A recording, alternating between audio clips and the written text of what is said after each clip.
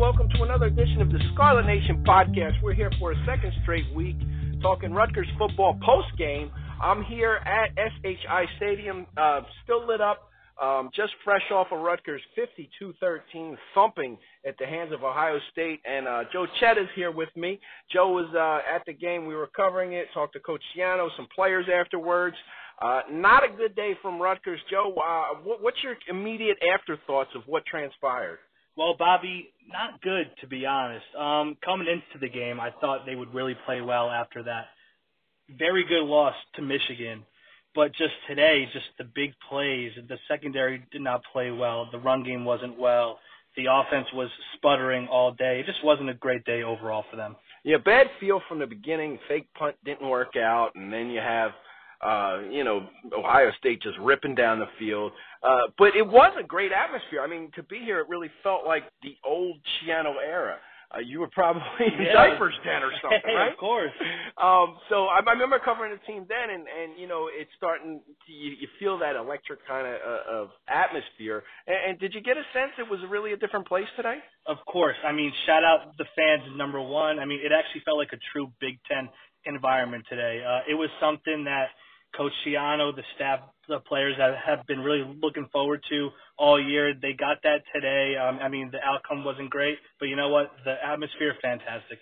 Yeah, and it really was. And some of the fans really stayed longer than I might have if I was in their shoes. Agreed. They were there till halftime. It was 45-6 at half, and it's a shame, that things didn't go that way. Greg Schiano said after the game, they were playing well, and Rutgers played as poorly as they had probably since he's been here. Of course. It's just, an unfortunate turn of events. But, we have to remember this Ohio State team is, I think there's 15 or 16 five-stars on there. Oh, of course. I mean, they're loaded. I mean, Rutgers doesn't have the same talent as Ohio State. I mean, they have great coaching, Rutgers does, but you know what? Ohio State, at the end of the day, just loaded with 4 and 5 stars. It was just too much for Rutgers today. And Rutgers, I think, had 3 5-stars in its history, you know what I mean, of the rankings. And this is a team with more than a dozen on it now. There was a guy, remember the one, there was a backup lineman shielding the other lineman. Number 66 there, right? 66. He's a recruit from Hawaii. He had 27 offers,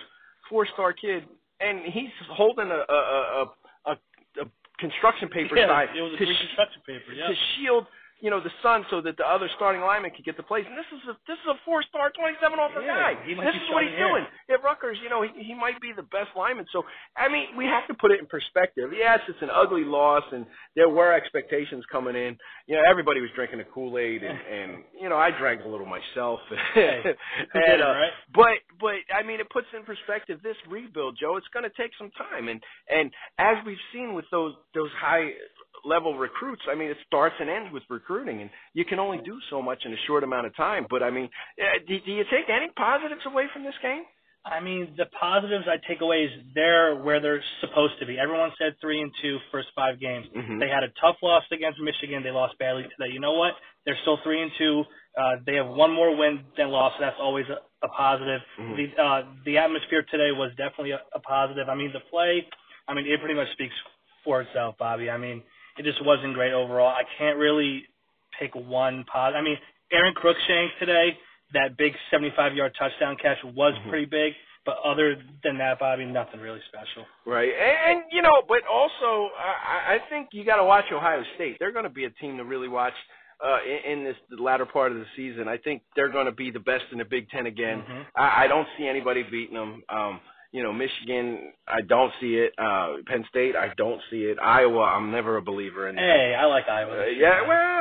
I've never been a Big Ten West believer either. So Wisconsin is down. That's a winnable game for Rutgers. It is. Hey, you know what? It is. I mean, Rutgers has the ability to go dancing this year. They can go dancing. Not dancing. Sorry, bull eligible. Sorry, I'm getting my sports mixed up today. But that loss was a little hard on all of us. But I saw Steve Pikiell on the field at the end of the game too. Said hi. They're anxious to get started there, but that's another story within itself. But I mean, looking ahead now, we're not going to dwell on this Ohio State game, but some takeaways, like I said, the talent level. It speaks volumes. These guys are bigger, they're more athletic, they're faster, I mean, this is a team that could compete for a national title. So I think it's a good measuring stick for Rutgers in saying, look, there's still a ways to go in this rebuild. But the good news is the rest of the Big Ten doesn't look like this. No, they really don't. I mean, Ohio State, they had a little slip-ups here and there to start the year. But you know what, man? I mean, they're going to contend. I mean, there's a bunch of winnable games. I know we spoke last week about it, but I'm telling you, there's a bunch of winnable games. Northwestern, Wisconsin, Illinois, Maryland. I mean, Maryland got throttled last night against Iowa. But you know what? Rutgers has a chance. And you know what? They will improve. We all believe in Coach Schiano here. And Michigan State next week, another winnable game. I mean, they're playing well right now. I mean, I don't know if they're as good as advertised right now, but you know what? It's winnable. We're at home, so we'll see. Yeah, and I think, you know, that the best thing, sometimes you can really, you know, thrive off of a loss in a sense that you learn from it and you see these mistakes. I asked Tyshawn Fogg about that afterwards, and he said, you know, this can put it in perspective a lot better. You know, we can see what went wrong. I mean, you know, they still have the issues on the offense, the lack of playmakers. Bo Melton going down is not helping matters at all. No, not at all. If he's out, you know, you really have to dig deep for creativity within that offense. You really have to rely. Raekwon O'Neal's out. Yeah. He was walking around in a boot towards the end of the game. I know. So, I mean, you know, where do you go from here? I mean, your depth, do you start playing some of these younger guys? I mean, possibly, yeah. I mean, but like Cruikshank and Jones and Washington are really going to have to step up. I mean, Sanders today, 7 catches, almost 50 yards. I mean, not a crazy stat line, but you know what? He got the ball. He was good in open space. I mean, I think they could be serviceable until Bo Melton is back. But overall, I mean, the skilled position players need to really step it up. Yeah, and you know, it's really and it's really going to be helped with a running game. If they can start to establish some of what they did in the second half against Michigan, it'll really go a long way towards stretching the field in terms of a passing offense. Honestly, and the first drive today, honestly, the offensive line did not play that bad. They actually gave Vedral time. And then the running lanes weren't bad, but overall, as the game progressed, it just got worse and worse. And you know, it was a bad. I mean, coming into the game, you know, it was tough to get in. People were crowding the gates. There wasn't. I don't know if it was enough workers or the new system with the what do you call it? The electronic ticket wasn't moving fast enough. So it was crowds coming in. They couldn't get in time. You start the game off, and then you have that fake punt that goes awry. And then they score. It just was a bad omen from the beginning. It was such a weird feeling today, right? And you just felt like from the beginning, after that fake punt, and they came down with that long score, I said, this is going to be a long day. Oh, yeah, it was. And it was just ominous. It was just, you know, it wasn't Rutgers Day, to say the least. No, it wasn't Rutgers football. But the good news is, you know, there's a lot more football to be played this year, so it's easy to get discouraged, but we have to keep it in mind that this is one of the best teams in the country. Oh, for sure. I mean, Ohio State, I mean, with the one loss, they could still win out, still win the Big Ten, and still go to the college football playoffs. So there's nothing to hang your heads on. Honestly, the players today after the game, they weren't too down on themselves, honestly. They actually spoke well. They were very, I mean, they weren't like jubilant, but they were definitely like upbeat, and they were fine. Yeah, and, you know, Noah Vedral had, you know, 3 interceptions for the first time this year. We know that this was probably going to happen sooner or later. And, you know, it was, you know, it was just a bad day. Things didn't go right. And look, he didn't have the best, you know, separation from his receivers downfield. You know, when they had some short plays, he threw the ball where it needed to be. But I think it's best just to kind of close the book on this game and look ahead to Michigan State. Oh, yeah. I mean, tomorrow, like Vedral said, they're going to break down the film in depth and then just get back to work for Michigan State next week. And, Joe, I'm going to put you on the spot. Memorable moment of the day.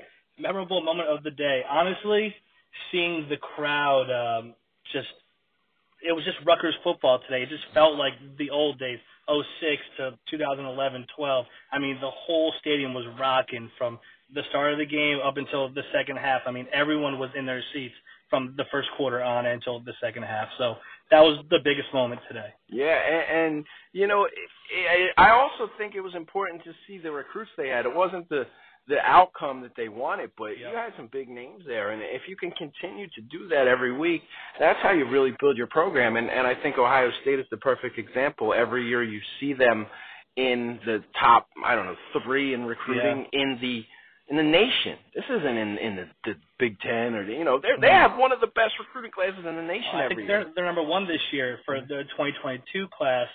But actually, it was actually fun to see today on Twitter. There was a couple recruits hanging out in the student section today for Rutgers, taking selfies and stuff. So that's fun.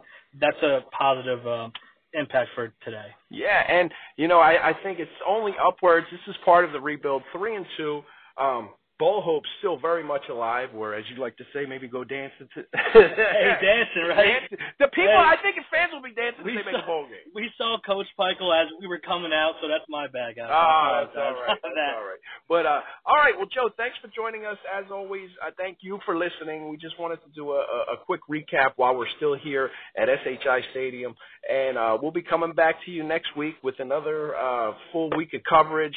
Stay on the roundtable for all updates, everything recruiting Rutgers football. And thanks for listening. For Joe Chetta, I'm Bobby Durham. We'll see you soon.